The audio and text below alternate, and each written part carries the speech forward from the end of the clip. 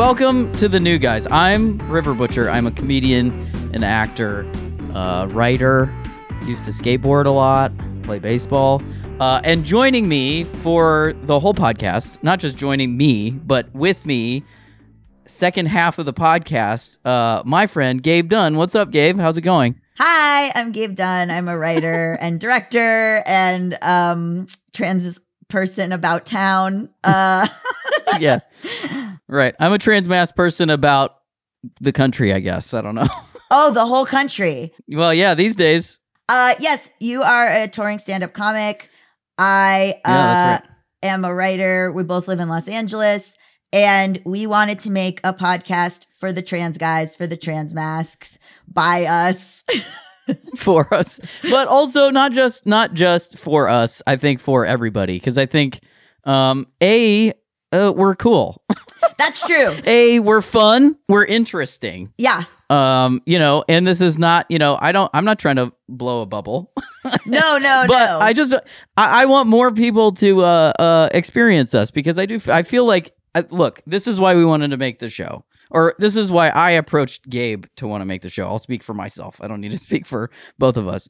Is that I literally will ask people like, hey, can you name a trans guy that's not Elliot Page?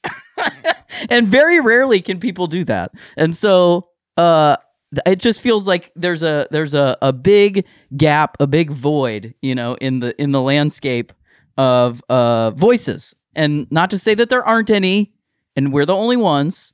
I just wanted to be a part of it. You know what I mean? There's a lot of cis queer voices out there, which is great. But the more trans voices, I feel like the better. You know what I mean? I do. And so Gabe and I have known each other for a while, and so I was like, Gabe, do you want to do this? And so Gabe, why did you want to do it? Because I feel like maybe your reasons are different than mine. Yeah. Which is why we're doing this together. Well, first of all, I mostly was like, oh my God, River wants to hang out with me. This is incredible. I was like, oh my God. I mean, truly, like we talked about like being big brother, little brother, but it was truly, you asked me to do this. And I was like, no way.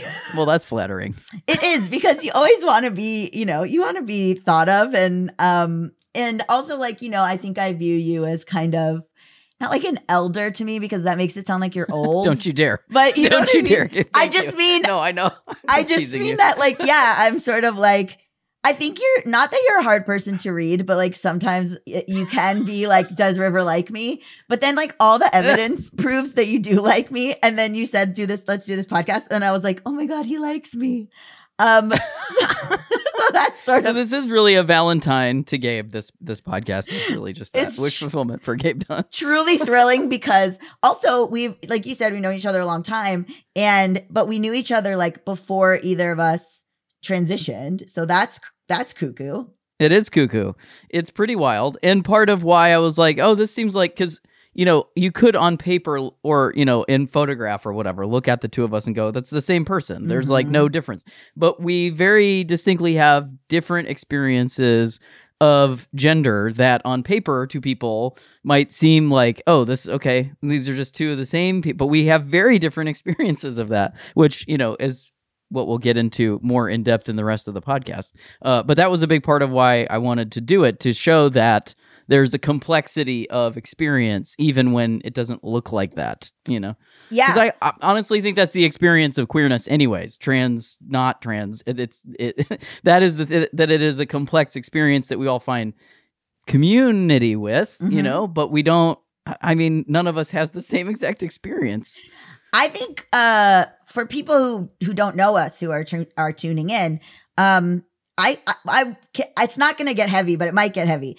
Okay, so probably will. So you and I have a different thing where sometimes I'll say, "Oh, when I was a woman," and then you say that you don't feel like you were ever a woman. So I feel like that's like a good indicator of like how you and I approach it. Where like I was like hyper feminine and like to quote my mom, there were no signs.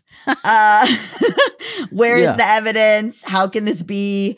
And so like I was never like super mask, whereas like you had the experience of being like a butch lesbian or perceived as such. And so we like came to this in such different ways from such different paths. And we have different opinions about like what that means. That's right. And like the thing, both experiences are more than valid, but just like totally awesome.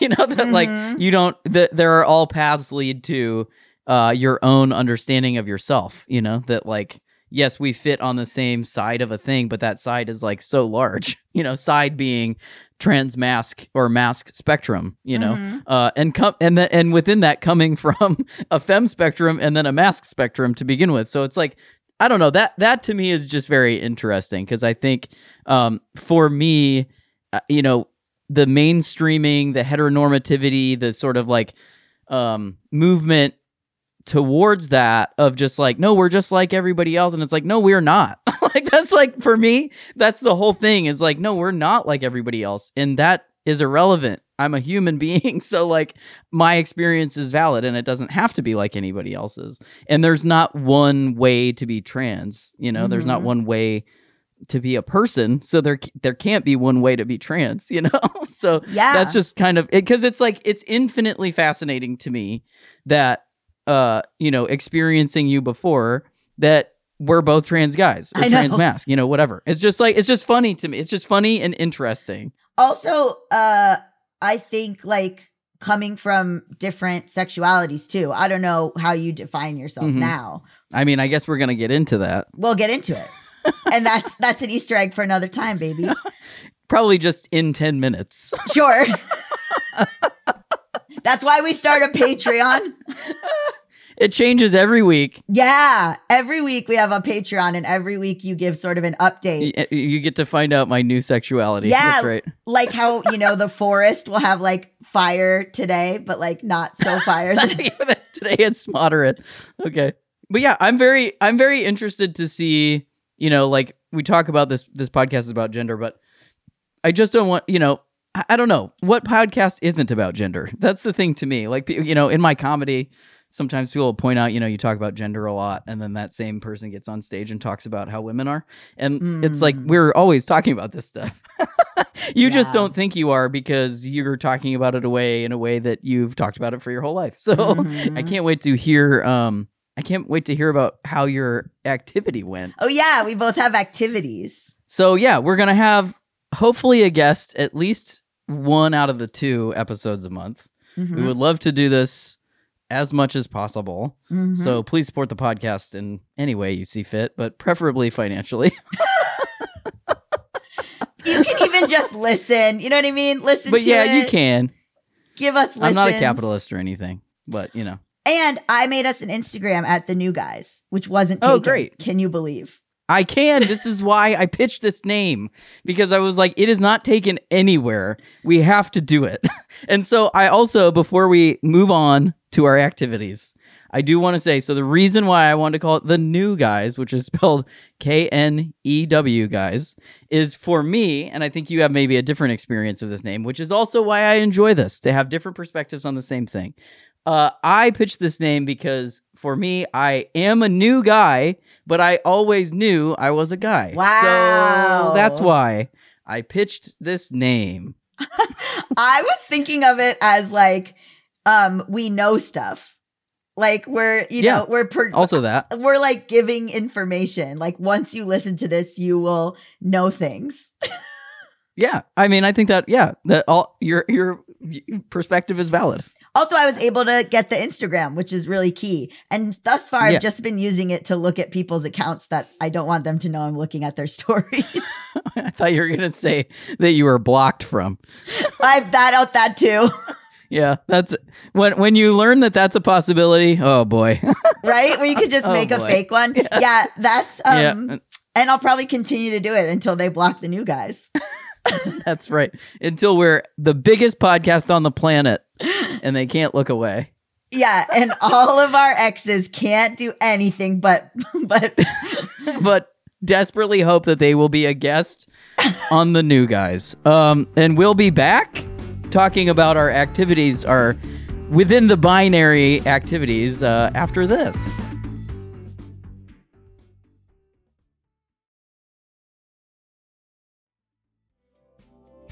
Hello, welcome back. This is the part of the show where we talk about the gendered activity that we each did.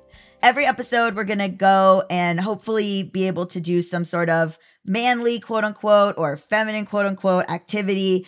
Either one that like River didn't really get to do, because you can speak for yourself that you were. Yeah, I'll speak for myself about that. What is the word? Eschewing femininity. And then I am going to go do something manly, sort of. You'll hear about it. Okay, River, what did you do this week? My activity was listening to the 1995 smash hit album, Jagged Little Pill by Alanis Morissette. It's an important record, I think, not only to me, but to many people, but also to, I think, music history. And as Gabe was saying, as you were saying, the reason why this activity was so important to me to do for this first episode is because I was eschewing and eschewing my femininity most of my life. Because I did not, it was as though anytime there was something that I even, it feels like reached towards was feminine as a child, it was seen as proof that I was actually a girl, and it was like people had to point that out to me, and they made me feel so, I just hated it. I hated it so much that anything that I did actually like, I just pushed away that was feminine, you know? And so one thing that I really remembered was distinctly enjoying the music from Alanis Morissette's smash, not debut, but debut in a way album, Jagged Little Pill, and then but not being able to participate in that, you know. What's your, do you have, because we have, what is our age difference? I'm 34. Okay, I'm 40, so it's 6 years. So I was 13 when this came out. Do you consider yourself elder millennial or Gen X? I mean, people consider me to be a geriatric millennial, but I do think that that's the tag that I get in terms of generational. I was just talking about this with someone, that I am like right on this cusp of Gen X and millennial, and my parents are right on the edge of boomer and Gen X. Like, my parents and I are almost the same generation, which is weird, bonkers to think about. Yes. Whoa. I'm a millennial, and my parents are distinctly boomers. But yeah, I have an old dad, but I kind of more so my pop culture stuff is very Gen X. I think I had an older brother. I don't really know, but that makes sense. I mean, a lot of my pop culture is Gen X as well, because I don't have siblings, but I was hanging out with people that were older than me, and I watched so much television as a child that like so much of it was, you know, the same stuff Gen Xers were watching. But so what was I'm curious your experience of this album as somebody 6 years younger. So you would have been 7. Yeah. Weirdly, by the time I got to high school, I was like obsessed with Alanis Morissette. I loved her so much. I think I wrote in my live journal that she was the best lyricist I've ever encountered, but I was also like 16. Yeah, but also, so I was listening to this record last night, and I was listening to it with other people, both of whom, man, you know, the thing when you're describing people these days, I'm just always like, I don't always know exactly what that person wants to be described as, and what's the most accurate thing. And I personally, in my own pursuit of just, you know, liberation, am trying to like let go of this need to like describe people as AMAB or AFAB, because it's like, well, I'm just doing the same thing again, you know, like, well, what? Okay. But I think for the conversation that we're having, it bears some importance, because I'm talking about a femininity thing, you know, that like the people that I was listening to this with were AFAB people, and to have the experience of their experience listening to it, and then my own sort of like dude experience of it, even though it is a feminine experience within my manliness, was really powerful. Really? Because like, well, I don't think 16-year-old live journal Gabe is wrong. Like, Alanis Morissette, I do think is one of the best lyricists of all time. Yeah. And I think because she's a woman, she's not considered to be that. But like, you play this record, and I don't think there's maybe maybe one skippable song. Maybe. I'm trying to be generous here. Yeah. It's pretty not skippable. It's a pretty immense piece of art all the way through. And this was written by a 19-year-old person. She's 19? She is 19. I didn't know that. Like, does this record like propel like angsty, frustrated, but also like cathartic emotion that is very like youthful, you know, like, yes, that feels like a young person's version of that. Yes. But it is like, it's so, I mean, you took a long, hard look at my ass and then played golf for a while. Like, that is so accurate to what you're talking about. Like, there's no, it's so pure, you know, the record is so pure. And like, I was having a hard time a couple weeks ago, and I just like, you ought to, I heard in my mind say, just play You Ought to Know. And I was like, I don't want to do that. Like, I was like, no, like in this old way of like, no, I'm a dude. I'm not doing that. And I just was like, what if I did? What if I just did? Right. And I put it on, and because also I had the experience of being somebody that was 13 when this came out. Like, they played the crap out of these songs, you know, to the point where it's, you know, I don't want to hear it anymore. But I turned it on, and it was so cathartic to listen to that song and just truly like let go. And Alanis Morissette is a human being, imperfect, all those things. But I just think that she had really connected to her creative power in this album and then continued to afterwards. Like, I watched the documentary about her and everything. You did for this? Yes. I love the thoroughness of that. Oh, I watched it a while ago. I couldn't wait to watch it. It's really good. It's on HBO Max. It's like the Music Box series, and I really highly recommend it. And there's some stuff in there that like, it's really interesting because she like purposely wanted an all-male band, and you're just like, wow, okay. You know, it's just like, yeah, people are complicated and people are imperfect. Well, I mean, she's young, number one. Right. And number two, I don't know, people aren't perfect. You know, especially, you know, women and especially men. They're not perfect. They do things that suck. You look back and you're like, oh man, that could have been super cool. But also, that's my version of what I think it should be. You know, like, she did what she thought she needed to do. And like, you know, how many men have all male bands that I'm not like, you could have had all women, you know, so who knows? Yeah. But it just, she's connected to a creative power in a way that I think, you know, we just don't really talk about very much. And to be 19 and do that. But I think that it's because she went through so many things so young and came out the other side that she was able to do that.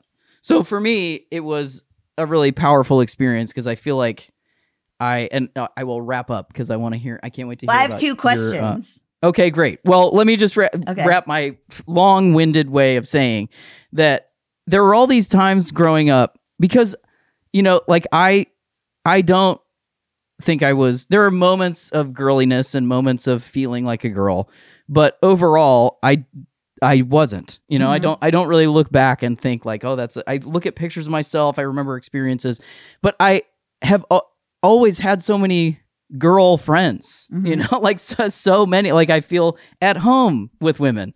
And so there was always this, especially when this record came out, I just remember feeling like, oh, this is a moment where there's a divide. Like I am now kind of on the outside of something. Yeah. Like being a child and going to slumber parties, like it was fun and cute because I could be like the boy, you know, like, oh, nobody's whatever. And then once people start to, oh, I'm attracted to all the awakening starts to happen in adolescence, I was like, oh, I started to feel like a freak, you know, like I shouldn't be here, but also I don't know if you want me here, like just all that stuff. And I feel like this record was like the moment of that. And so it's been nice to sort of like welcome it back into my life and like have it not be this like parting moment and more so of like, no, I understand. Like I feel this and it's cathartic and I can like welcome those parts of myself that were a girl or girly and she can have a good time listening to this record while I'm like sitting with her, you know? Like it's kind of fun. Those were my two questions. You maybe kind of answered them, but one was like, do you relate to any of the stuff because people saw you as a woman. So like, you know, the way that men treat women, the harassment stuff, all of that. And two, what were the guys around you? Were they, when she popped up and became like super feminist, whatever, were the men around you like disparaging her? What was the first one again? Sorry. Do you relate to any of that stuff? Oh, yes. Well, yeah, because I mean, you make a great point. Like, just because, I mean, I feel like that is a thing that's like not being maybe discussed culturally about trans guys, but I'll speak to my own experience, is that I'm not like suddenly a guy that has the lived experience of a man. Oh, I think there are some angry people who would say otherwise. The same people who I know come for me about that. I currently do have the lived experience of a man walking into AutoZone, or like walking down the street and a car pulling out and then backing up and saying, "Sorry about that, brother." Yes, I do have that experience. Does that mean that I have always had that experience? Absolutely not. And my experience has been what you said, which is I was sort of cattled into, you split into two groups, the boys and the girls. I was cattled into the girls, and that had been my experience as a group within that group. But then within that group, I was also like a freak because I wasn't a girl. Right. So then they were like, but also so number one, you got the bad choice of the two. Number one, you came out with a pink blanket, so you're already a little less. And you're not fulfilling our needs within that pink blanket. So there's some stuff going on that we're going to need to put on you. Right. So it's like, of course I relate to this stuff. And then also just like, as from a human being, like experience of being treated like less than just because of a perception of you or whatever. And then I also, as a human, have some weird age stuff that she, like weird, like relationships with people that were way too old. Yep. In her case. And so, yeah, I feel I relate to that stuff a lot, and I was 19 years old. It's like everybody was 19 years old. I mean, not everybody, but a lot of us, most of us. If you're listening to this, probably not. Probably some young people. That's right. And then what was the second part? Were the men around you disparaging her? Oh, sure. That's harder to remember because, so I went to an all-girls school as a boy. Oh, I'll just say that to remind everybody again. Through elementary school, which I think in a lot of ways, and we'll probably discuss this over the course of this podcast, so I don't need to fully get into it now, but I think in a lot of ways, like, was probably beneficial to being a trans guy, that I got to be a guy. Like, I know that sounds really weird, but when I look back at it, it's like, because there were no cis guys at my school, and there weren't even cis male teachers, really. Oh my God. I truly got to be myself because gender wasn't a thing. Whoa. Because we all supposedly had the same gender. So it's like it kind of evaporated. Whoa. In this kind of funny way. But were they like, okay, so it's time to like pull a big table over River? No, but in a way though, I say no, but I probably did that. Right. It's like not like anybody asked me to do it, but I would always offer to do that stuff, let people go ahead of me. Like I had a dad who didn't want to participate in stuff. So we would learn the father-daughter dances. We would learn the dances in gym class, and I would be like, I'll lead. Like I would just like volunteer to be the boy all the time. Because the way so many things are set up is in this binary that you actually need two people, right? And one of them is going to have to play this role, and the other one's going to play the other role. And I was like, sure, it'll be me. Like I used to have a joke about like when I was in kindergarten, I would be, how you have like all day quarterback when you're playing like football in the yard. I would be all day dad. Like I'll be the dad. Like when you play like house or whatever, I would just always do that. And had there been cis boys there at that school, I wouldn't have been able to do that. Right. I wouldn't have been able to. Whoa. Because somebody would have been monitoring that and been like, don't do that. Whoa. There's all these boys here. Oh my God. They would have boxed you out. And I know, and I probably got monitored and corralled in ways that I don't remember, thankfully. And I know that I did. And I had to wear like a dress and all this stuff. So it was like, whatever. So it wasn't perfect. But in a way, it actually gave me the space to. So I say all that to say that the friends that I had that were boys were in my neighborhood, and so it wasn't a lot of them. I didn't have a lot of guy friends until I really got out into like college or something, but I had really close guy friends, and I just don't remember them like it was like, here's what it was. They didn't say she was terrible or anything like that, but it was about whether she was hot or not. Oh, it was like, that was it. That was her only value, because we were 13, right. so it was like getting into real serious gross territory, because boys are just gross because they can, right. and because they don't know what else to do, because they're not really taught to be anything but gross, Yeah. And so that's what I remember. Wow. That like it was about her body and stuff like that. And that's what she was against. But I think they were probably secretly listening to it. Maybe. And then also just to throw this out there, because it'll probably come up, like one of my close friends in this crew of people is a trans woman. So I also have that, like, I'm just like, wow, of course we were right across the street from each other. But it's also just like, okay, but so when you ask me like your guy friends, I have to sort of remember like I'm only talking about 2 of them actually. Right. Not 3. It's very funny how that turns out. It is very funny how that turns out. So Gabe, I want to hear about your manly excursion into, well, I'll let you say what you did. So I wanted to go to a batting cage because I'd never been. And I feel like you see Never in your life? No. And you see like in rom-coms where it's like the guys are talking to each other and they're like, let's go to the batting cage. And then they're at the batting cage and they're like, I don't know, bro. Should I ask her to marry me or whatever? Like that's always like a thing that they're doing. And like that's how they're talking out their problems. And so I was like, okay, but I want to go. I also was like scared that the ball would have to be fast and it would hit me. I've never like really swung a bat really. And so I went to Batcade, which is in Burbank. This is my suggestion. Yes. Did you have the pizza? The pizza's quite good. I didn't. No. Next time. So okay, so speaking of sexuality, so I'm bi, but I've been mostly like around gay guys now. Like I'm in this like cis gay guy arena, for better or worse. And so I took one of the guys from that. That being cisgayguys.com. Is that what he's like my boyfriend's also a trans guy and he plays dodgeball in West Hollywood. And so this is like a dodgeball friend. And so I was like, will you come to a batting cage with me? And I don't know why I thought that this would be like a paradigm of masculinity, this gay guy. But he also was like, I don't know what I'm supposed to do. So that was actually really good because we were both just sort of like, is this men? Like, we don't know. So we went, this is so the guy behind the counter is like, I said, I've never done this before. How long should we do? And he was like, you should do 15 minutes.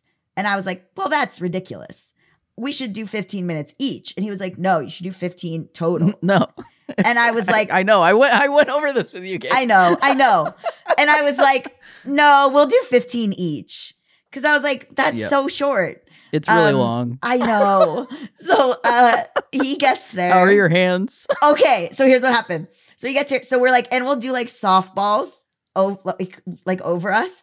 And I was like, so do we need helmets? And he was like, no, because it's like a softball that's getting thrown really high.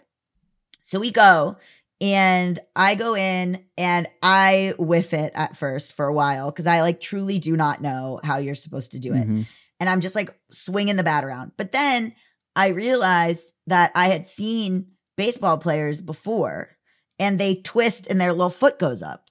So I was like, I'll do that. So I did the follow through foot up thing. Oh, and like golf, they do it in golf. And then it was working and then I could hit them and I was actually hitting them like mostly.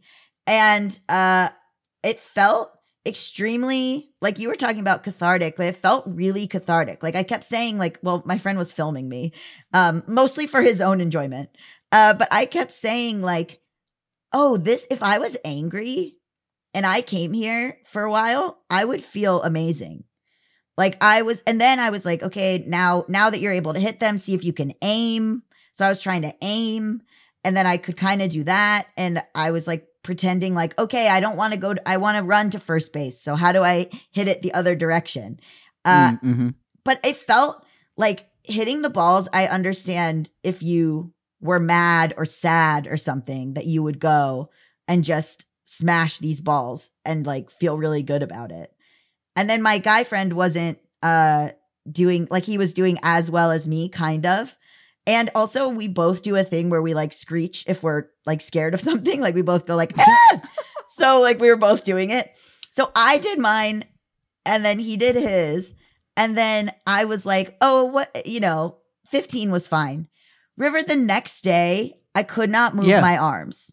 I figured. There's a muscle like right here on your upper arm that I don't know that I've ever used. Yeah, oh yeah. It's called the batting cage muscle.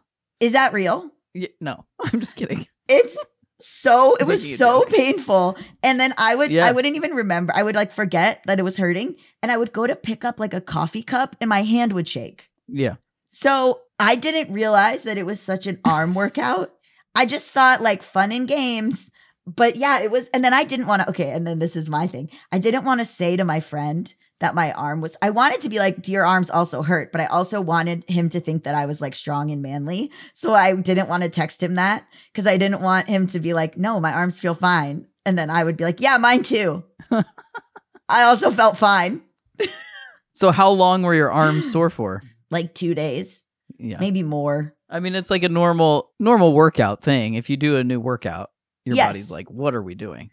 And then it's fine. To be fair, I did pole. I tried pole with my friend and my arms were hurting from that too, like trying pole dancing. Yeah. And that's another thing, another activity that I was doing with a cis gay guy friend of mine. And he's so good at it.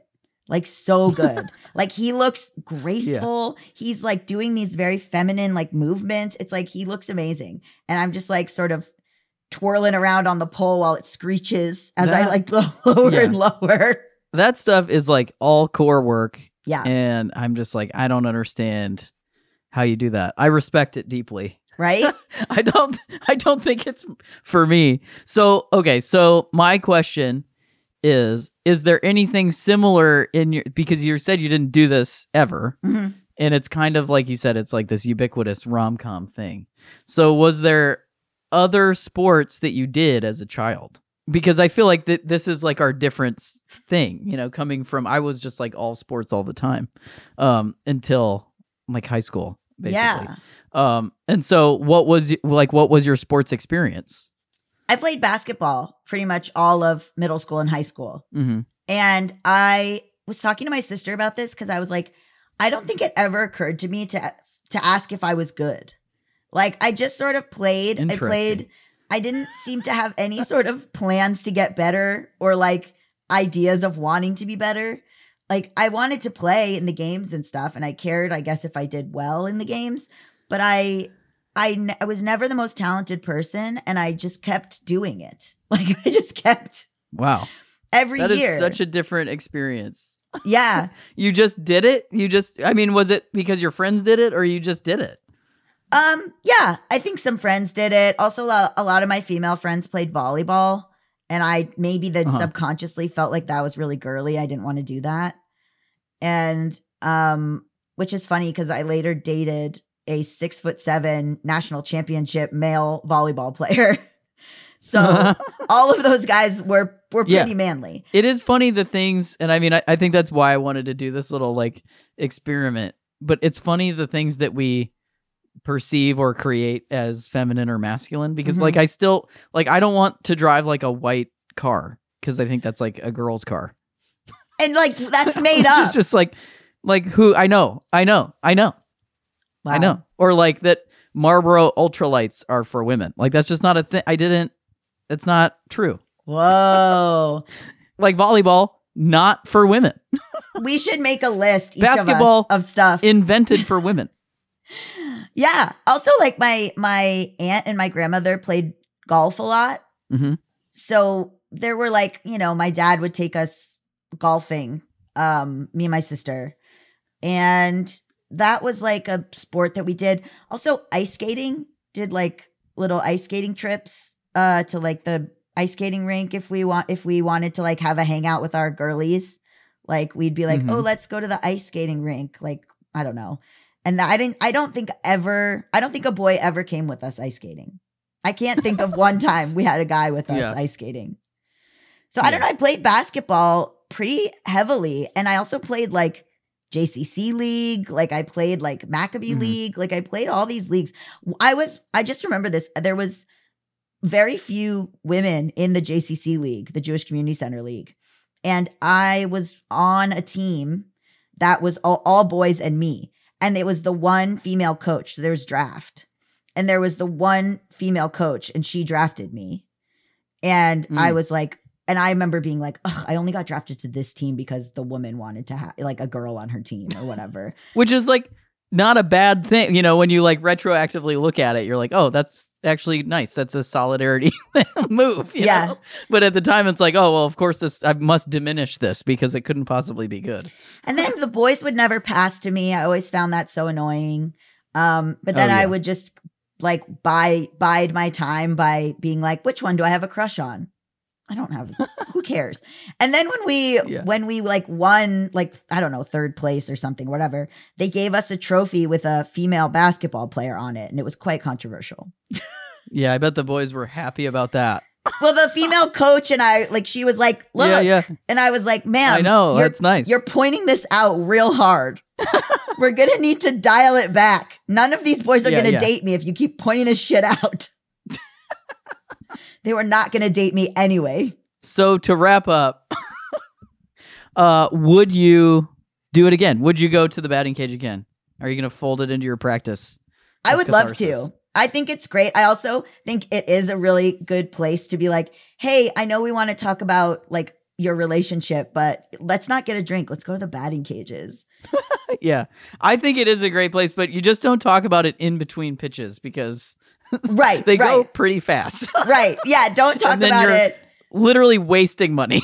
Yeah. We were trying to like pretend like we were talking to each other, you know, in like a batting cage, like, oh, like pretending, doing like a play acting of like what it would be like.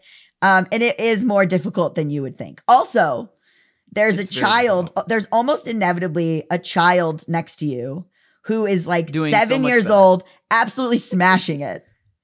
Crushing the ball. Yeah. No fear. They're on a travel team. They're on a travel team. Every time. They're tiny. They're wearing a helmet and they're just absolutely smoking you. They're taking 80-mile-an-hour baseball pitches and they're just crushing the ball. And I like hit one and I'm like, woo! I know. I mean, hey, we do what we can. Well, I can't wait to find out what we do next episode. But on this episode, we have a spectacular guest coming up after this.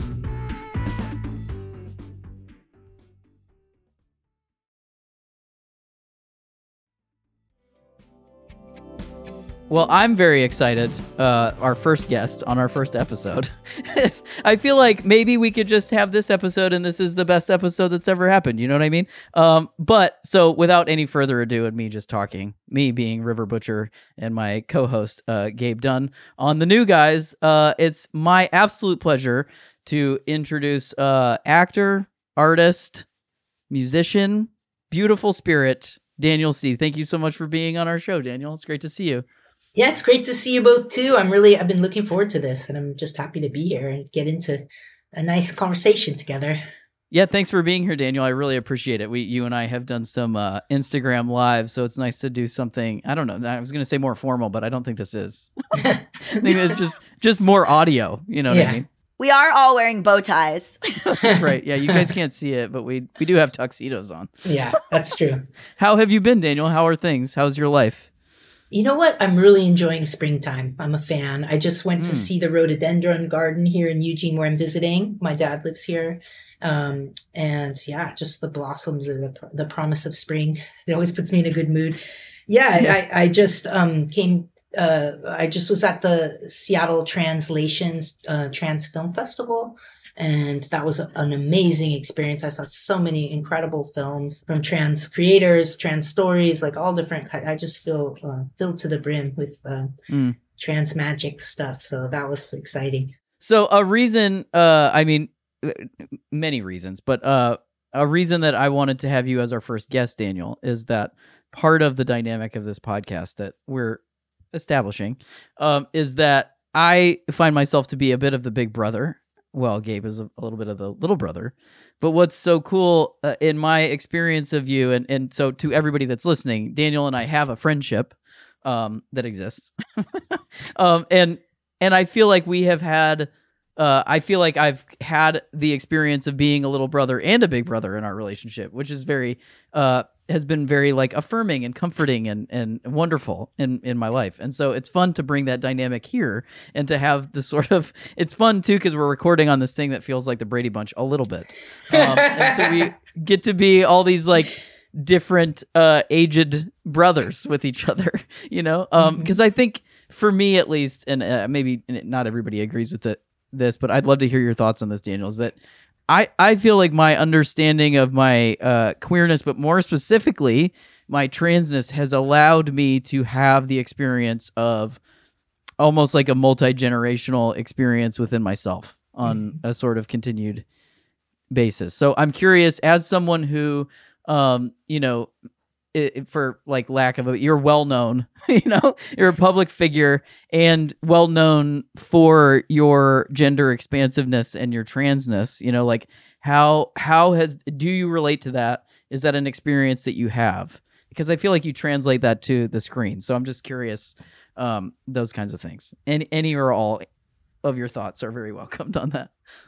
Well, actually, yeah, I've had such an experience of kinship, like in queer, trans, and like, well, different kinds of subculture experience, and that has extended out since I first came out. You know, I mean, my first punk show, we dressed in drag. Let's say, I felt very, and that was like 30 years ago. So, like for me, I guess my dad is gay, you know, and I grew up going to pride marches in the late 70s, early 80s. Like for me, queerness has always been a family affair. I have a gay uncle who started first LGBT bookstore in the Castro in the 70s, who did activism with Harvey Milk. Like I grew up around this stuff. Not that it was always an affirming thing, as it was still like the straight world, but I've always understood that.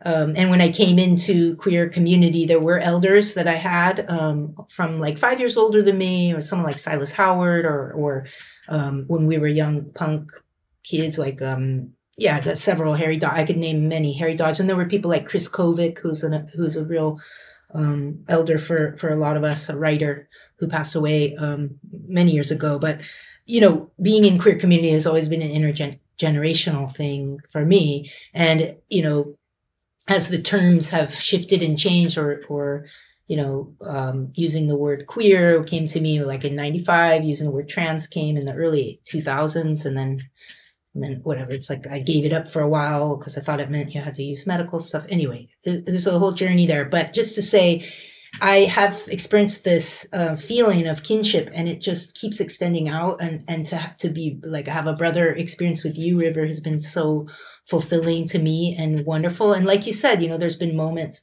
and I'm like that with my dad too. It's like sometimes, I'm not going to say I'm the parent, but you know, we need to parent each other. We need to encourage each other if we want to, keep each other going and to reach all of our potential. You know, we might have moments where we get beaten down, and then we need someone to encourage us to get back up again, or just encourage us to go further, to express our magic, you know, out into the world.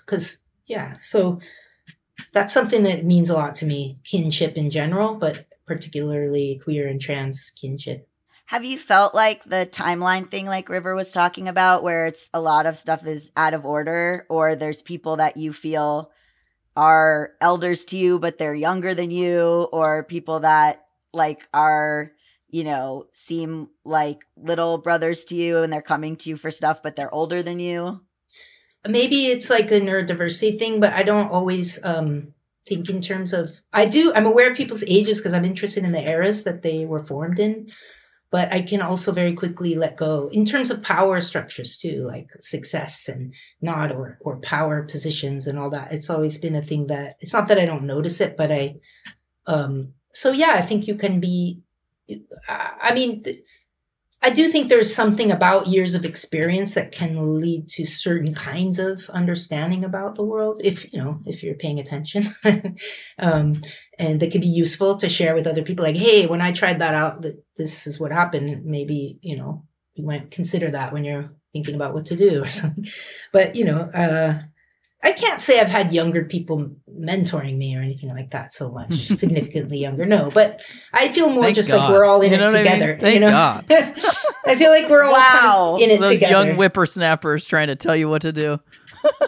I feel like, no, actually thinking about the generational thing, I have felt this feeling since since my early 30s, when the people who are becoming adults at that time, which have been millennials, and on till now, I'm so glad you all arrived, because I feel like particularly these generations, some people from those generations finally understand me, because I do feel I was somewhat misunderstood in terms of who I was in several ways.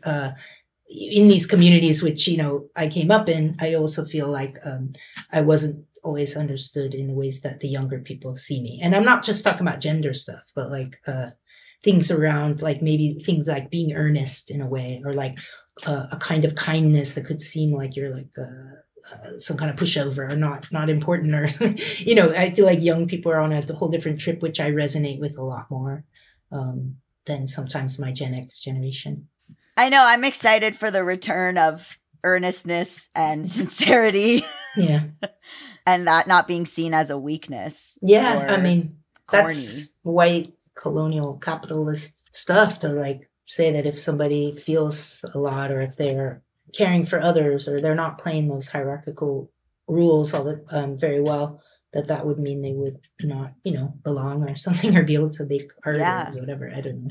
I mean, I'm younger. I think I'm so it's very cool to me to meet you and talk to you after we've been Instagram following, but because I think you've been in the background of so much stuff as I've researched queerness or gone through my life. I feel like when I was in, just starting to look at stuff, you would pop up, or you would be on the websites, or some video of you or something, you'd be interviewed. So it's so wild to me I think I didn't explore gender stuff probably till, late. I just did a video where they were describing me as a late bloomer, which I don't know how to take that. Or if that's a real thing. Are you laughing, River? I am. I'm just, I don't know. I bristle at the entire, people, I feel don't use that exact phrase for me, but it's something along those lines of always do you wish you would have known earlier? And it's no, I wish you would have known earlier. What That's what kind I'm of a saying. question is that? What, there's this prescribed timeline of when you're supposed to know, and then we're also making that illegal for children to know, it's, I don't, it's just, to me, it's moving the goalposts of your own life, and continually, because I don't know who the people are that are saying you're a late bloomer, but I don't know. I haven't had any trans people call me a late bloomer. No, it's not trans people. Yeah, no. Of course. So it's it's an outside experience trying to, whether they're aware of it or not, diminish your own lived experience, So it's I don't know. I just bristle at that whole, Daniel, what do you think about, how do you feel about that?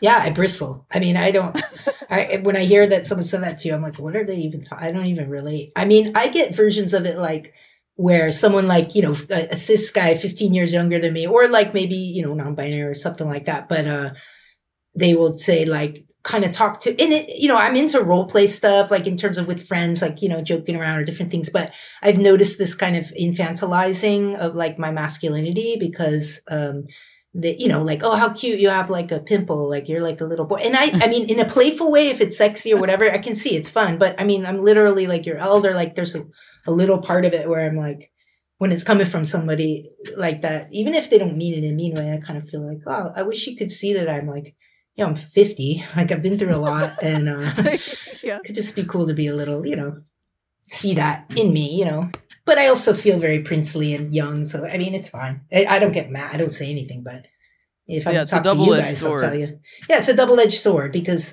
I know, what they mean by that, which is sometimes linked with power structure because we live in a patriarchy. So it's complicated, but yeah, I don't like that they said that to you, Gabe. I'm not into that. I think they could learn a little bit. They paid me to say that to me. So I feel like, you know, you got to take what you can get, I guess. Yeah, they're learning. But yeah, I hope. It was funny because my friend was like, oh, are you a late bloomer or did you just bloom again? Yeah. Like, did you bloom once and bloom again? Well, it's non-linear. In my case, I mean, maybe because I was raised by, like, for example, my dad's best friend who I'm staying with right now was this guy who I'm showing you a picture of, a guy in the early 70s who's like the godfather with long hair, like these hippie, you know, the hippies. Like, basically, it's like, dude, don't make assumptions and say who I am. Like, it's psychedelic, basically. It's like, for me, it goes in every direction, and that's how I've always felt about gender. I mean, I'm definitely on the masculine side of, and I'm happy about that. But to think that everything's some linear thing, like then you do this, then you do that, and then you, you know, I've never. It feels very prescribed. Like some people may walk on that timeline, but don't think that all of us do. Like, I think it's a beautiful unfolding that probably just keeps going. You know. Yeah, I mean, I'd like to consider myself more of like a tree than like a single flower, because you know, I'm gonna hopefully last like 80 years. I mean, I'm shooting for 80. Seems like a good, nice round number, you know. So trees, you know, bloom and change shape and do all kinds of things if you know left alone. Based on the environmentals too. But yeah, based on the environment and all kinds of stuff. And I guess I'm just curious, Daniel, to get more specific about gender stuff, if we can, for a moment. Sure. Like when did you? Because it's so intriguing to me and interesting and I think different than many of the conversations that we've, like, most people I know who are some form of queer do not also have queer parents of some kind, you know, or lineage. And I think, you know, we're moving into a time where that's not going to be true, you know, that's true. Where like a lot of people are going to have, you know, friends who have queer parents, which is awesome. And so I guess I'm just curious, like, was there a moment where you knew you were different in some way, you know, or did you not, because you were raised in such a queer experience, you know? Well, I was thinking about this today because I was like, wow, maybe a lot of like we didn't.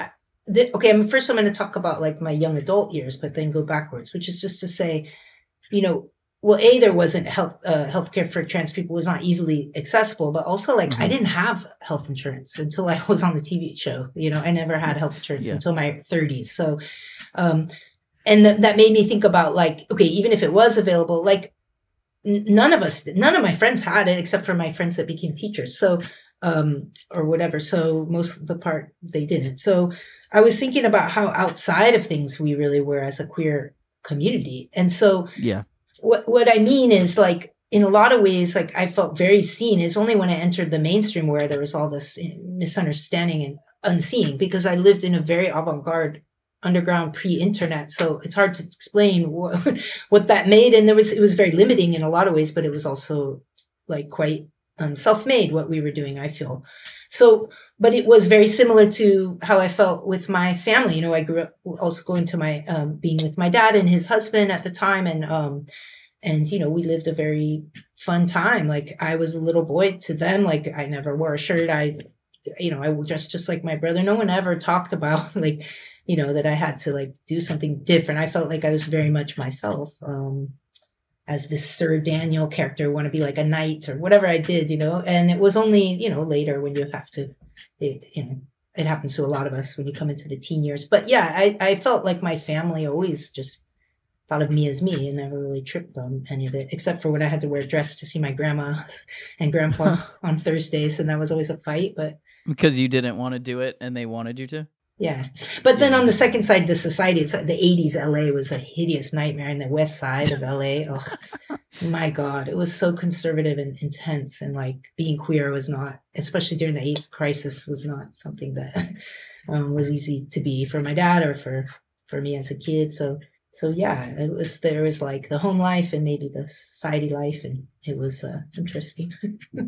Yeah, I feel like it's interesting to hear you describe that, because I feel like it's you have a personal experience of what I guess the movement is like currently doing now, or has been doing for a little moment, that like, I don't know. I just feel like people don't understand. There's this like incongruence, I guess, of like, of course we're not accepted. Like, of course these things are happening. Like, this is not, like, I feel like people don't realize that trans people were not accepted by doctors for a very long time. It was not because we just showed up. We just that started. we just started There weren't existing. any. There was Drag Race, and then trans people started, basically. That's what I heard. We're in an occupied colonial project that's an ongoing occupation of lands that are those of indigenous peoples, and that was one of the main strategies, was one of the ways of control. I mean, fascism is still doing it now, where LGBT people are the target, particularly those who challenge gender binary. And I don't know, it seems to work for power structures somehow. Like, it's linked to all that. It's not just a concept like, oh, do you believe in trans people? It's like, it threatens the entire infrastructure. So I think that's what we're up against. It's a bigger, there's been so much progress and so much amazingness. And I'm just so thrilled to have an X on my driver's license or whatever to be self-determined, and all these kids going, this is my pronoun. I mean, it makes me so happy. And I know we're in a wave of fascism that's rising, and they have always used that us as some of the first targets. So to attain power, and not to be heavy, but I think that's what we're dealing with. It's not so much like what people's tastes are, or what they're into, or something. It's we're talking about the whole system in a way. So. And that's why us coming in all magic, like, I'm going to do what I want to do. And so that's predetermined. I just talked to my dad. He has Alzheimer's. Like, he doesn't even remember much, but he totally remembers my pronoun, and he knows that I'm trans, and he talks about it. And he was like, yeah, I guess if I look back, I would have been pan, I would have been actually not a gay man. I'm everything. And I was talking to him how he was like mothered me a lot. He was like the main, more affectionate mothering figure in my life, and he was talking about his own femininity, and even though he can't remember what day it is, it's like, so I think it's it's a tradition we carry on, about possibility. Wow, that's River, did you have a similar type thing of like fighting about putting on dresses and like that kind of stuff when you were younger? It's just not my experience, so that's sort of part of the show, is that River and I are very different. Yeah, that we, despite it seemingly on paper being very similar, it's like not I did not. There was like a distinct moment where I was like, it literally like itched my body to put those things on, and I did not want to wear them like at all. And it really was like a deep like pain to do it, and I really did not like it like a lot. But you have a different family structure, right?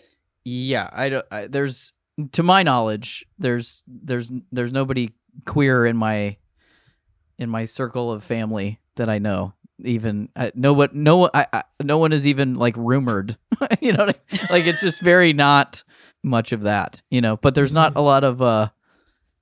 I mean, I don't want to I don't mean this disparagingly, but it's just like not a very romantic. It's like, this is a family and it functions as such, and this is it. You know what I mean? So it's like, to talk about any of that, or like go like, so and so, it's just like not a thing we talk about. Really, relationship is not a thing we really discuss. I mean, this is part of the show's premise, is that I was like fine being a little girl, and I had none of that, and I was like, up until I knew stuff was wrong, but I thought that everyone sort of felt that way. So I talked about it as like, yeah, you go to the costume party wearing the costume of that, of the party, or you wear the uniform of the job you have. And the job that I had was girl. So that's what you wear. And then nobody likes wearing it, but you just go to your job. And it just hadn't occurred to me like at all, really. And I also didn't know, I mean, when I was growing up, the big like trans guy thing was the tabloid mess of The Pregnant Man, which I just bought his book, Thomas Beatty, because I was like, I really want to read that and like get out from under the like grocery store tabloid aspect of it. But I had no background to it at all, and also like no queer family other than my sister who came out during the pandemic. But like, yeah, there was no one like growing up or anything like that. So it's always interesting for me to hear people who always balked at that stuff, or who always or whose families like let them have, kind of free reign to be themselves or do whatever they want, especially a long time ago. Because I was growing up in like the, I don't know, late 80s, early 90s. It just sucks that you went out into the real world and they were like, no. But you had such like a great little family life. Yeah, I mean, look, when you're traveling and playing, like we performed in all different kinds of atmospheres. It's not as though I had an interface with certain kinds of particular. No, for sure, I know, anti-trans violence or things like that. But in terms of like who I was around, I feel like we did experimental. We were experimenting, and it seemed like it worked pretty well. Yeah, and it was just when you get to this point of having to explain yourself to the press, let's say, and then you use words that they don't understand, or they have an agenda, certain people have an agenda about it, or they just literally are not listening to what you're saying. Like in my case, TV Guide, I was like, oh, I don't believe in a binary. I believe gender is a spectrum and I move within it. And then I made some qualifications like, I could call myself this or that.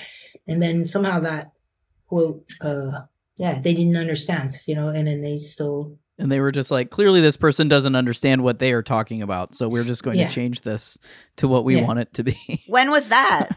2005. But the thing, when I first came on to the show, but the thing is that I never thought that people would use they, them. And in fact, we had our own coded language. It's like, I think they call it in culture or in language. It's like subcultures. We have our own language. Group. I never thought that the mainstream world would ever use they, them, or call me he, or do any of that stuff. Like, I really didn't think they would ever cooperate. I just thought it was another experimental thing that we were doing, and we were living that way. But that's what's wild to me, is that we are living in this time where I think, one of the versions I know of what you're talking about, Daniel, is in-group and out-group language. Mm-hmm. That like you would use this language within the group and then use different language outside of the group. And I feel like non-binary is a prime example of that, that it was created as an in-group language.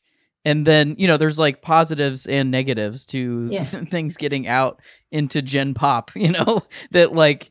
I feel like so many people have found themselves and gender has loosened, the binary has loosened by that term getting out and sort of being changed and turned into its own different thing than what it was originally intended as, but I also think, I don't know, I listened to something recently where somebody was like tisking like, trans and non-binary people as though we all think we invented it or something. And I'm like, no, I think people just realize themselves and they're like, oh my God, this new thing I am, And it's like, not everybody can have the full historical experience of every single thing at every single moment, Yeah. Well, it's visibility. And then the next thing that comes is how can we make money off of this? Yeah, in capitalism for sure. Yeah, or how can we? I mean, the amount of scripts that all of a sudden, I get the scripts, and it's like every show had like, non-binary whatever. That this was last year. They stopped doing it. It was a fun trend for a while, but they were like, and then it was always what they meant was like an AFAB person with a shaved head. Basically, there was no idea that there was any other definition of non-binary. So like, I think like it's probably helped a lot of people find themselves, but it is also sort of bittersweet for it to leave the in-group of it all. I mean, I think certain people will always be quite superficial with things, especially when thinking of like Hollywood, where you have these slots and you fill them and you're just kind of moving on. Like, but we've always existed, so it's not like a new thing. It's just we're trying to help people to see us. I was thinking about that today, like, because I get misgendered all the time. Obviously, like today I went to the Y and the gay guy at the counter was like she over and over, and I was like, And it's fine. But then I'm like, okay, which bathroom do I use? If I go in the guy's bathroom, is it like, it just makes this whole atmosphere of like, I have to think about this. I just want to go lift weights right now. Just leave me alone, But I wasn't like mad because also he was very well meaning and he was like in his 50s. It's hard to learn, or 60s or whatever. I don't know. But it was hard for him to learn. I mean, it's hard for people to learn new languaging and concepts. And I didn't realize I always thought people saw me for who I was, including like family and friends and things. But the minute I was like, okay, no, you guys have to use these pronouns now. I am surprised at the resistance. It's amazing, not just like the forgetting. I'm very forgiving. I mean, whatever, it's fine. But, the kind of just, I'm not doing that thing is like surprising. And then it made me realize, it's that thing you said at the beginning, River. It's like, well, you guys didn't see it, It's like, it's making it clear, Yeah, it's a funny predicament, I feel like, particularly in, capitalism and our, sort of our colonialist experience and the cisgender heteronormative society that we live in, to use all the things to explain it. But it's like the responsibility continues to fall on the individual. Like I just went to get my eyes checked because I forgot I had an eye doctor appointment, and they kept I get text message things and I get emails, and I'd already told them once, like, oh, hey, could you, update my first name? I use a different name now. And they were like, oh, totally. And then I kept getting it, whatever, with this old name. And I'm like, not upset because it's like this technology, you probably got to do it a bunch of different times. So I go in, I tell them, and the guy, I think is a gay guy. And he's like, yeah, it reflects the legal thing. And I was like, this is my legal name that I'm giving you. Oh my like, God. It's just like everything being so complicated. And then, he's like, I'll change it. And, just whatever is legal. I'm like, I'll give you my driver's license. Like this, I'm telling you my legal name. This is not just some whatever. And so then I get into the appointment, and the guy keeps calling me what I thought he was calling me Riv, because some people call me that. Yeah. And I was like, sure, whatever. And then as he's done all the eye stuff, he hands me off. He's like, all right, Rick, have a good day. And then I looked at the computer, and they had me as somebody else. they were checking Rick's eyeballs, not River's eyeballs. And I was like, oh no, that's not my name. So then they pull up my thing, and they had to do all this, whatever. And he's like, okay, so I've got it all changed, and it still had Ms. Oh my God. Could you change the? And then he's like, yeah, I've got all the pronoun stuff. And at that point, I was just like too tired to be like, stop calling me they. Because I was like, a moment ago, I was Rick, and like, it's just like, I don't know. It's just so silly, and then I hear this conservative in my head going, well, you wouldn't have all these problems if you just left it alone. Right. And in this moment that we're in of this consistent, this drumbeat of fascism, the tide of fascism, essentially making us criminals again. We had a brief window where we weren't criminals for a moment. Like, I don't even think it was a calendar year, because I think people don't realize that's what is happening. It's not just making like a medical procedure illegal. It's making you a criminal. Like I am a criminal. In some states, I am a criminal, and honestly, more willing to be a criminal than other things most of the time. Some of the best people are criminals. And it's like not actually a bad thing to be a criminal, because if the laws are, this ridiculous, then why I'm happy to be one. We should break more. Let's rob banks. Let's start like an Ocean's 11 of trans guys, and we just rob banks. And casinos. Well, I remember traveling around the U.S. in the early 90s with my band, and we had a map, and I think it came out there was this Riot Girl magazine. It was like a bunch of Riot Girl fanzine makers had made this magazine. I forget what it was called. It was, I can't believe I forgot what it's called. But anyway, it was, it was distributed everywhere. And there was a map inside it. We put it up on the ceiling, and it basically showed each state, like what acts of sex and what acts of relationships and who could live with who. Like some states you couldn't live like more than 4 adults in a house. Like, some places like sodomy between these genders were not okay. It was like, and we were just traveling around being like, oh my God, we're legal everywhere. And I remember this feeling. Yeah. And then I remember like some years ago going, man, that map wouldn't even be a thing. Now you could make the map again, but it'd be like other people targeted. And I mean, I would plug this book, my friend So Meyer, who's an incredible theoretician, and I plug it for anyone. They made an essay, and it's in a book format. It's called A Nazi Word for a Nazi Thing. And it looks into that archive that was around in Germany in like the 10s and 20s, 1910s and 20s, which had a trans woman working there. They were doing trans healthcare stuff there. They had all kinds of films and books, and everything was trans, LGBT, everything. It was for human. I think it was like the the Library of Human Sexuality or something. But it was very trans positive and amazing. And then that was one of the first things in 1933 that Goebbels was there, and they like burned the whole thing. So it's like, to remember, like, it sounds dramatic to say it maybe to some people, but literally that's like, we have to know our history. And in fact, what would have happened if that trajectory of like inclusive trans, that whole archive, that's what they talk about in this book. And it's short. I really recommend everyone to read it, because we have to know our history and understand like what we're kind of up against, in this way, so that we understand what's happening.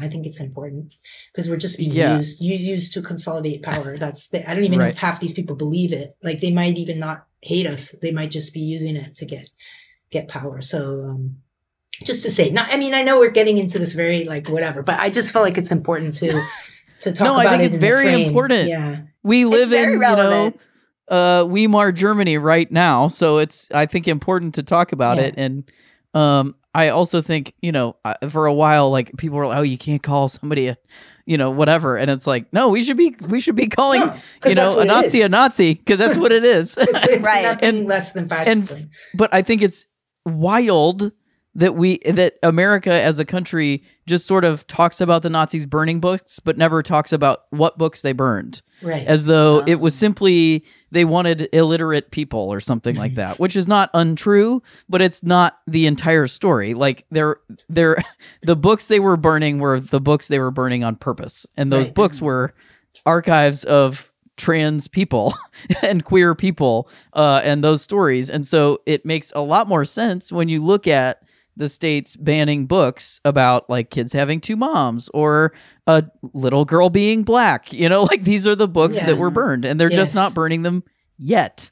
Yeah. But like, what's the difference between a dumpster and a bonfire? Not much difference, It's not very different. And and I guess what I was thinking was, because this idea like we're new or whatever, like trans people are new or something, people think like, what would have happened to our lineage if that line, that archive wasn't burned, and that line of trans positive stuff had been going for the last 100 years, or whatever, it's 90 years, we'd probably be in a very different place, So this pushback is old news. And, exactly what books were they burning? And it was very strategic. In that art show, they put up this art show of degenerate art or whatever. And they just slapped up all the different artists that they wanted. And they brought the public, and it was like very popular. The public went and got to like look at all the art that they were supposed to think was, should be destroyed. And those people should be killed and everything. And then when the Allied forces came, the US soldiers and everybody, they left all those LGBT people, a lot of the majority of them, in the camps. Like they left really them to be put into prison. So they continued to serve prison sentences even after the so-called liberation. So,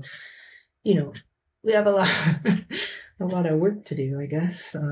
I know we're going to win. I know we'll win, because that's just the obvious thing. Like, liberation will be ours. It's just, I don't know how long it will take. Yeah, I always, I believe that it will happen. I might not see it. But I know that but the thing is, that's me believing that there's some sort of end moment, Right. And that there's like some perfect moment of it. And because it's already happened and it continues to happen, like, because despite all of this, we still exist.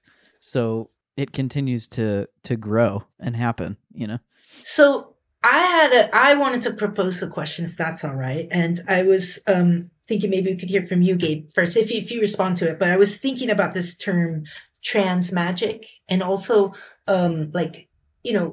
politics or communities of care, like these kinds of, this idea that, we transmute a lot within our own bodies, like in a physical way, also as artists and writers in this room, as we are.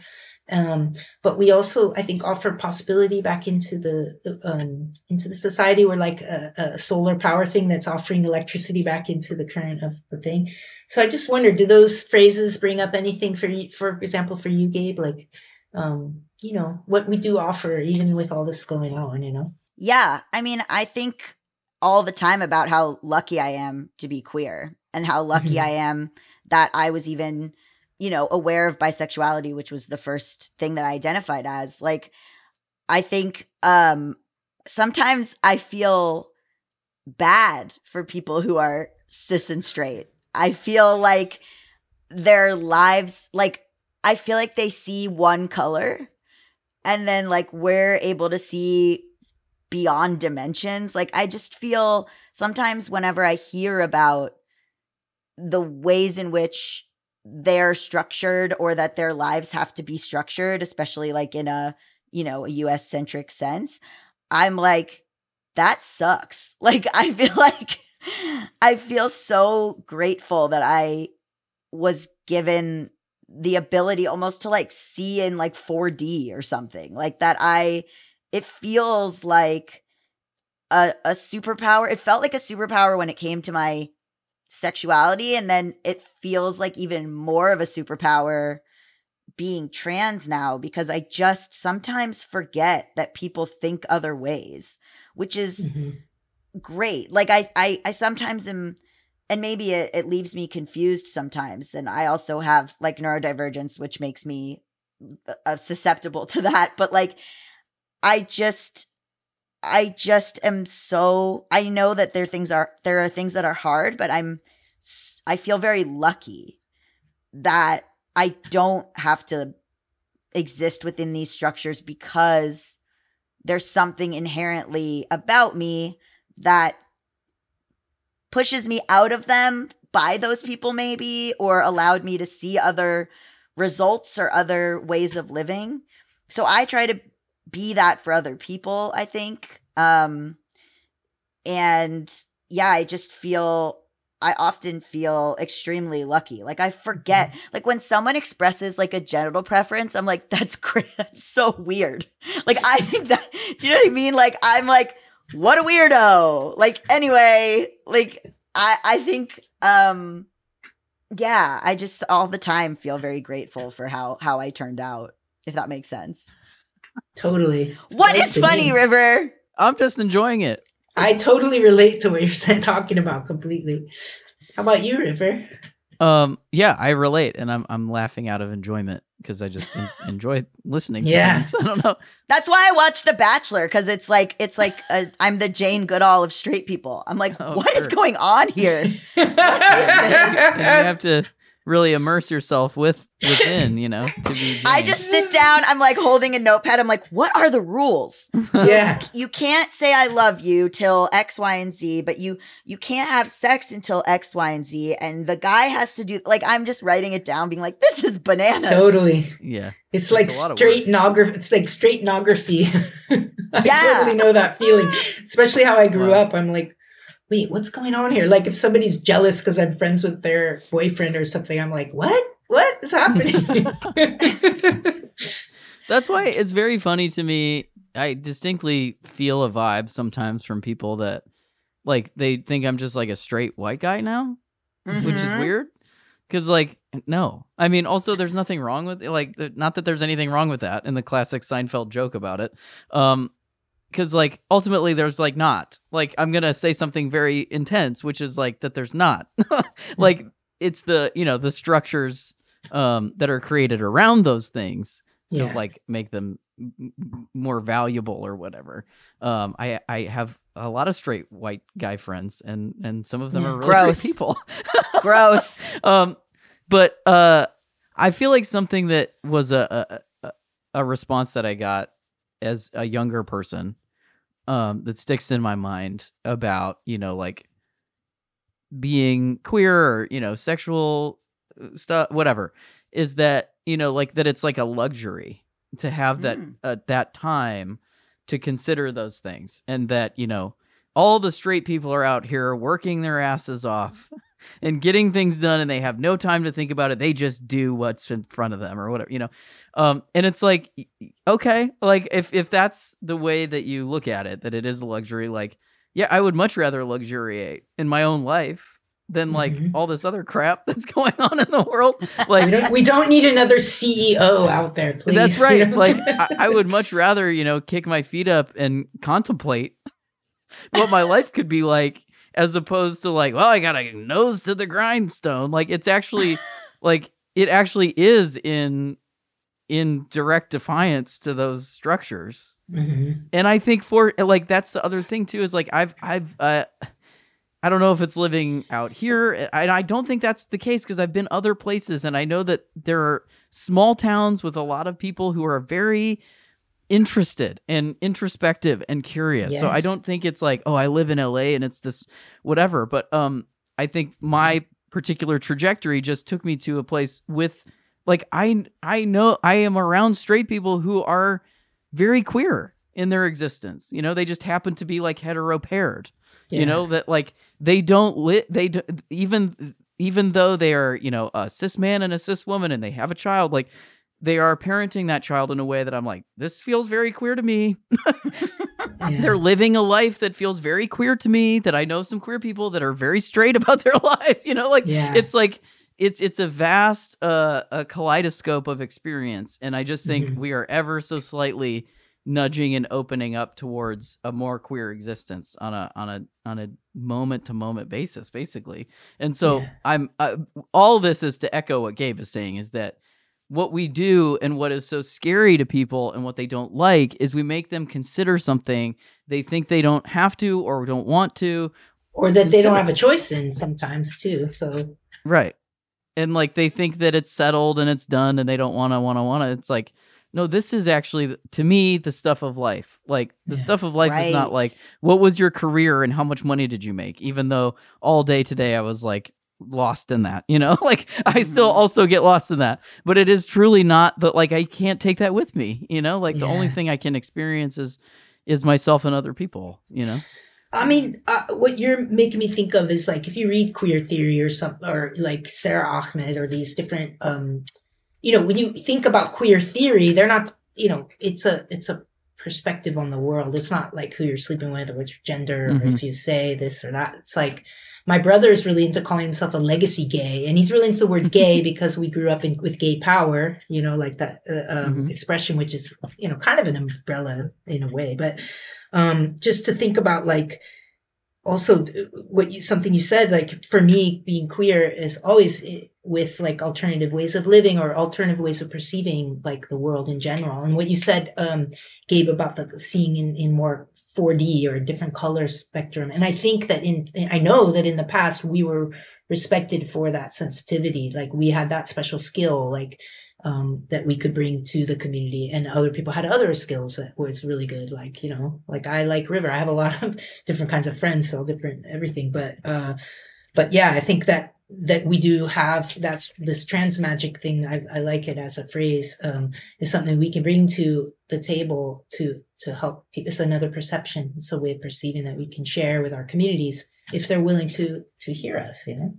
Yeah. And I think the ultimate, like to me, the like distillation of that in our current society is that we, specifically trans people, are like showing that you actually have autonomy over yourself, even if you're a child. You have autonomy over your even body. If you were a child.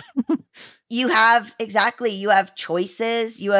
Showing people that there's other paths and choices. I mean, you know, I think there's a lot of pressure on me in like my little YouTube ways in the beginning of saying, oh, my bisexuality has nothing to do with my polyamory. My bisexuality has nothing to do with the way I live my life or whatever. That was like a big sort of respectability politics thing. And then I was like, no, it actually does. Yeah. Like the queerness is incorporated in all kinds of alternative choices for living. And like, that's a gift that I've been given. And it's also knowing other people and allowing me to see that stuff, I think, is linked to my queerness. And I don't want to have to not say that it is, so that people will, because I always say, I'm like, you don't have to understand it. You just have to respect it. And like, that's the basic. I'm not going to sit here and like explain transness to someone who doesn't get it. But like, what if it was just like, yeah, you don't get it and that's fine. You're not going to get everything. And I don't get a lot of the things too, but you know, I believe people should be able to do whatever they're doing. even if I don't get it, unless it's hurting someone. Yeah, I don't understand a lot of straight culture, but whatever. I'm letting it exist. Yeah. So Daniel, it's been really wonderful to talk to you, and I'm curious, like, if there's anything that like you're working on right now, or like anything that's getting your trans magic powers going. Anything that you want to share with us and the world. Yeah, I feel like I wear several hats in that way as a multidisciplinary artist style person. So I am a conceptual artist, in that way I create, exhibitions of my stuff in certain, it could be photography, film, performance, that kind of thing. And a lot of it has to do with the things we're talking about here, I think of it as archival work or memoir, anti-memoir, this kind of thing, but using different mediums. So I'm excited about that. I often work in collaboratively. That's how I shine, I feel. So that's a long-standing thing. But I'm focusing on some solo stuff as well. And I've been acting. Now there's the writer's strike, which I'm in full solidarity of.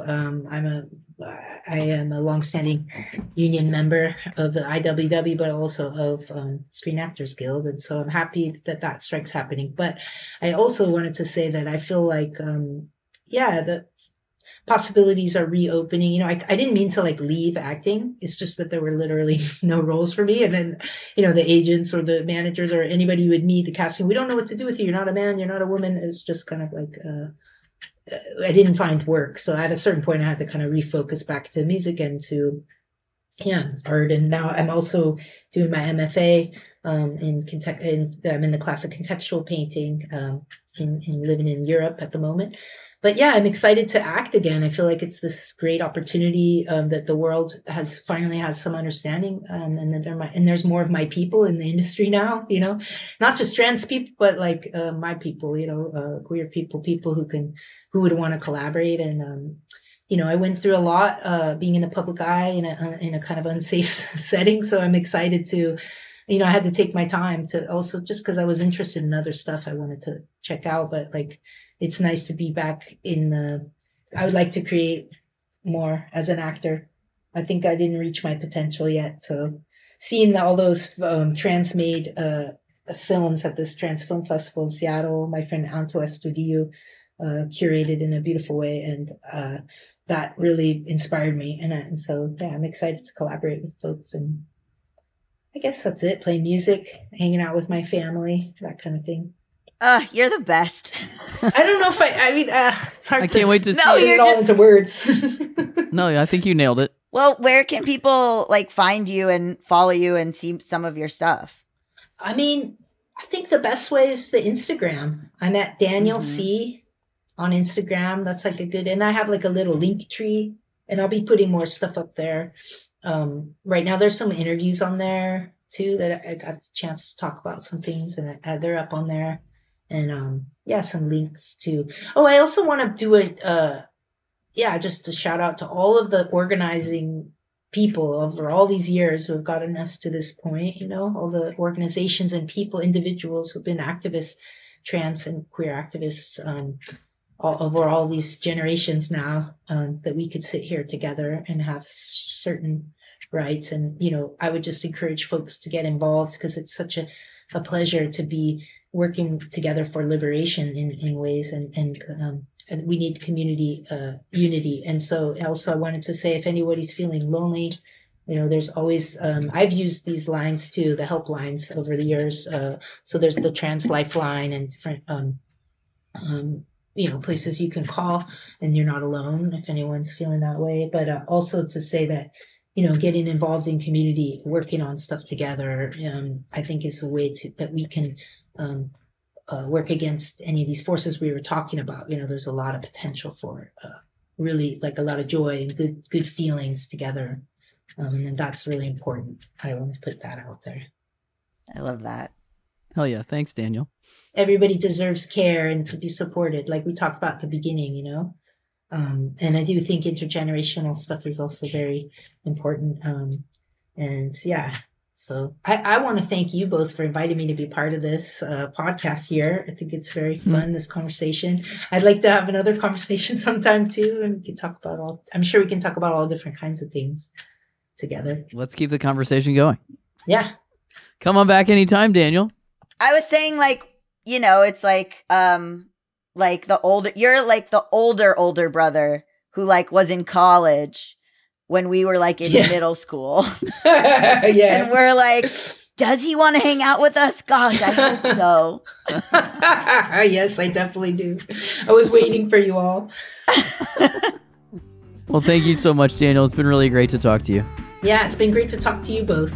Have a great rest of your day over there.